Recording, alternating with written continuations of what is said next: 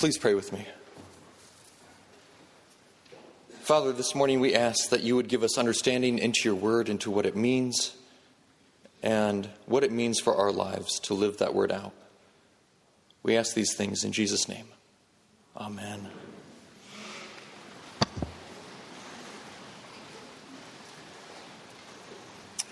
Good morning. How would you like to have $25 million? Sounds pretty nice, doesn't it? Are you thinking about what you would do with that money? I am. You know, it's easy to think that if we had that kind of money, all our problems would disappear. A new Boston College study is about to be released. For the first time, researchers have studied the super rich, those with $25 million or more. And the results? It turns out that great wealth does not automatically lead to great fulfillment. In fact, most of those who participated in the study are generally dissatisfied with life. They have deep anxieties about love, work, and their families. They're often not even satisfied with how much money they have. Most of them do not feel financially secure. They say that would require, on average, a quarter more wealth than they currently possess. And we might say, they're crazy. I'd love to have their problems. They're so out of touch. And they probably are. But if we think that having that amount of money would solve our problems, we may be just as out of touch. Or here's another way to look at it. The super rich may have 250 or 500 times as much money as we do. But if you make the median income for a resident of Allegheny County, according to globalrichlist.com, that places you in the top 1% of the world's richest people. There are plenty of Africans or South Americans who would look at our money and say, they have 250 times as much money as we do. Why are they not more content with their lives? The Atlantic Monthly got a sneak peek at this research, and they wrote a great article about it. And this is how Graham Wood, the writer, sums it up. He says, "We can always indulge in the thought that a little more money would make our lives happier. And in many cases it's true. But the truly wealthy know that appetites for material indulgence are rarely satisfied. No yacht is so super, nor any wine so expensive that it can soothe the soul. When the rich man takes his last sip of Chateau de Yquem 1959, that's some French turtle. When the rich man takes his last sip of expensive wine, he tips back the wine glass to find at its bottom an unforeseen melancholy. It is as terrifying a realization in the Riviera as it is anywhere else." If the people who have fortunes that we can only dream of are not satisfied with life, if the riches we envy do not produce a fulfilling life, then what will? That's the question we're going to explore today. That's the question we must get to the bottom of if we have any hope of living a fulfilling, joyous life. What, if anything, will bring us happiness and contentment that lasts? Genesis 12 is our text this morning, and I'd ask you to open back up to page 8 of your pew Bible. And in this text, we're going to see a pattern that leads to a fulfilling life. As I approach this text, I believe this passage is a gift from God. It's a gift from someone who knows us better than we know ourselves. And if we follow the pattern present in Genesis 12, we'll be given another gift from God, a deep, fulfilling life. A life we can barely imagine until we put these principles into practice. Please follow along with me once more as we read these quick verses again, beginning at verse 1 in chapter 12. Now the Lord said to Abram, "Go from your country and your kindred and your father's house to the land that I will show you. I will make of you a great nation, and I will bless you, and make your name great, so that you will be a blessing. I will bless those who bless you, and the one who curses you I will curse, and in you all the families of the earth shall be blessed." So Abram went, as the Lord had told him, and Lot went with him. Abram was 75 years old. Paul, one of the New Testament writers, says, "Take hold of the life that really is life." These verses show us how to do that. Notice a couple things about this passage.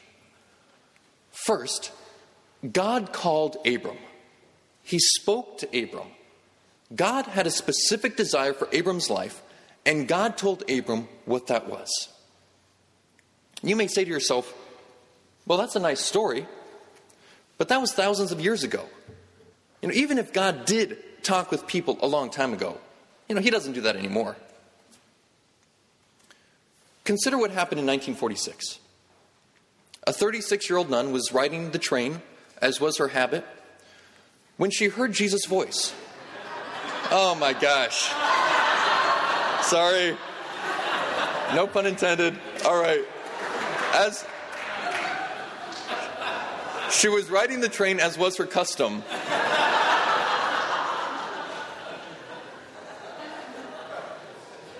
when she heard Jesus speak to her, he told her to leave the school where she was, and she was to gather other nuns who would serve the poorest of the poor. She got off the train. Over the next several months, she heard this voice again, same message.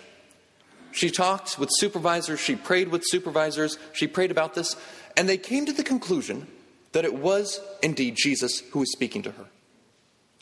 So in response to this call, Mother Teresa established the Missionaries of Charity that have so famously served the poor and the sick and dying for decades. People from all kinds of religious backgrounds flocked to Mother Teresa to marvel at her work and to marvel at her. How did it all start? One woman was open to hearing God's call on her life, and she responded. Sometimes God's call is very specific, like it was with Mother Teresa, telling her where to go and what to do. But other times, God fills in the picture along the way, as he did with Abram. Did you see that God didn't give Abram the whole picture right away? He didn't tell him where to go. He didn't even tell him what he would do once he got there. Instead, God simply said, "I want you to leave the life that you know. I want you to leave your dream home behind, leave your extended family, your friends, and go to the land that I will show you." What would you miss if you were to move far away? Abram and his wife, Sarah, faced a lot of uncertainty. Would they live in the country or the suburbs or the city? Would God place them in a good neighborhood? What would the school districts be like? Those are all the things we think of when we move, right? And we take them really seriously. But God simply said, "Pack up, and I'll show you where to go." I don't know about you, but the thought of doing that used to scare the bejeebers out of me. The scariest part of responding to God's call is the uncertainty. Until I was in college, I never thought that God might have something specific that he wanted me to do. I knew that he wanted me to not lie and to not steal and to love people, but it had never occurred to me that he might care about my dreams, about shaping them, about what career I would pursue, about what my life mission would be. I don't know what your goals were going into college, but I had some pretty specific ones. I was either going to be a scientist or an entrepreneur. By the time I was a senior, I was going to have a brand new car. When I graduated, I had a series of investments lined up that would return 15% a year, which meant that my money would double every 5 years. And I had charted out when I would make my first million, my second million, and when I would hit 4 million. Rock and roll is right.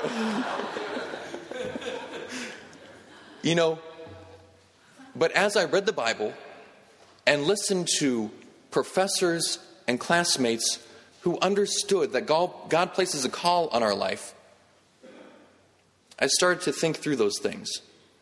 But before I could say yes, God, do whatever you want with my life, I'll give you control of my future, I had to wrestle with the uncertainties. It's scary to give up control of your life and give that to God. What if on God's list of goals for my life is not accumulating $4 million? What if he wants me to move somewhere where I don't have any friends? What if he wants us to do things that we have never done before and would never dream of doing? I can remember, after a long period of wrestling with this, of kneeling in my dorm room one night and saying, God, I don't know what this means, but I want to give you control of my future. I want to do whatever you want me to do, whatever that is. Show me what that is.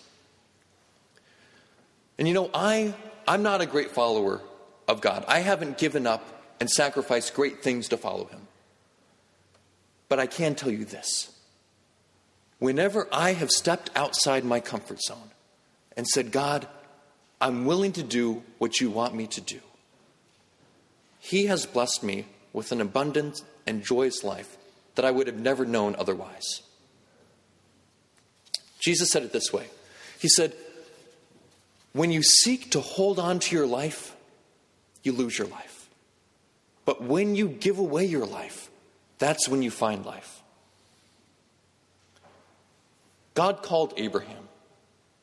It was a call full of uncertainties, but he did tell Abram this. Look at verse 2. God said, I will make you a great nation, and I will bless you and make your name great, so that you will be a blessing. Abram knew that if he followed God, God would bless him. And we can know that certainty too. If we tell God that we're willing to hand over control of our future to him, we can count on his blessing. But it may not be the blessing of riches or fortunes, but we will be blessed with the abundant life of those who follow him. And notice the purpose in verse 2 of God blessing Abram. He said, I will bless you so that you will be a blessing. Jim Wilson likes to say, anytime God blesses us, it's so that we can bless others. Anytime God blesses us with money, it's so that we can bless others with it. Anytime he blesses us with intelligence or skills or a good education, it's so that we can bless others. One person who understood this really well was Millard Fuller. Millard Fuller was the founder of Habitat for Humanity, which has built over 400,000 homes for people who need them. A couple weeks ago, Johnny Cagwin and Tim Ralpher and I and a number of Pitt students were in Columbus, Georgia, building a Habitat for Humanity house. Some of those students are here today. Good to see you guys. We built a house in 5 days. It was pretty crazy. At the age of 29, Millard Fuller was on the fast track to becoming super rich. He had accumulated $1 million in assets, which at that time would be $7 million today. And when his accountant told him this, he said, my next goal is $10 million, which would be $70 million today. Millard and his wife upgraded their house to a 20-acre estate. They had a full-time maid, new cars, and he bought his wife more clothes and shoes than her closet could hold. But while the fortune kept growing, so did Mrs. Millard's disillusionment. In his own words, Millard Fuller says, sitting on the edge of our king-size bed one Saturday evening, my wife Linda told me that she did not love me anymore. She announced that she needed to leave town and to think about our future or decide if we even had one together. I was shaken to my foundation. After a sizable period of separation, the Fullers reunited and felt led by God to sell their portion of the business and give all that money to the poor. They moved to a Christian community in Georgia where they rediscovered God's word, heard their calling on their lives, and responded. And the rest is history. When you read Millard Fuller's writings, you're struck by two things. This man understood that God blessed him and his wife in order to bless others. But the other thing that strikes you is the joy and the vibrancy that oozes from his writings. He had received abundant life by responding to God's call and giving his life away. So far in this passage, we've seen that God calls us. We've seen that the path to a fulfilling life is responding to that call. We've seen that there is uncertainty in that call. And we've seen that whenever God blesses us, it's so that we can bless others. We're about to see one last thing in this passage. Verse 4 says, "So Abram went, as the Lord had told him." God calls us, but he lets us decide whether or not we're going to respond. He lets us decide. If you continue to read verse 4, we're told, Abram was 75 years old. This isn't just for young people. Over the years, many people came to work with Mother Teresa, and a lot of them want to stay and work there permanently. Many of them she took on board, but many of the others, she told them, go find your own Calcutta. And it sounds kind of harsh at first, but she wasn't trying to be mean. She knew that not everyone was called to serve the poor in Calcutta. She knew that God places specific calls on specific individuals' life, and she was saying to them, ask God what he wants for your life. Go find your calling, your Calcutta, and respond to that. Are you willing to find your Calcutta? Are you willing to ask God, God, what is your call on my life? You may have never thought of doing this. Or you may have told God this a long time ago. Even if you have already, I think it's good for us to reaffirm that from time to time. To remind ourselves that, yes, we are willing to go wherever he leads. As you think about this, where are you on the spectrum? On one side there's, I'm ready, sign me up. And on the other is, no way. And somewhere in the middle is, this sounds really good, but I'm also really scared. Or you might just be thinking, this is really weird. I don't know about this. But what if this is the path to a fulfilling life? Why is it that Charlie Sheen is just the most recent in a long line of celebrities who have imploded? Lindsay Lohan, Britney Spears, Michael Jackson, Elvis. They've all made it. They had money, fame, all the sex and drugs they could ever want. Yet they never found abundant life. What if that was because they were never made to be worshipped, and they weren't designed to handle that kind of attention? What if it was because they were following their own dreams and never stopped to ask the person who designed them what they were designed for? I'm going to encourage you to ask God this morning what he wants from your life. I believe that just as he told Abram, he'll tell you. If the thought of giving God control of your life is really scary, you can tell him that. Don't make any commitment you're not ready to make. But I encourage you to take one small step to becoming more comfortable, to embracing this idea that God has a call for your life. He wants to communicate it to you, and he wants to see you flourish and vibrant in that life. Let's take a few minutes of silence. And whatever is on your heart and mind as you think about this, lift that up to God, and then I'll close us in prayer.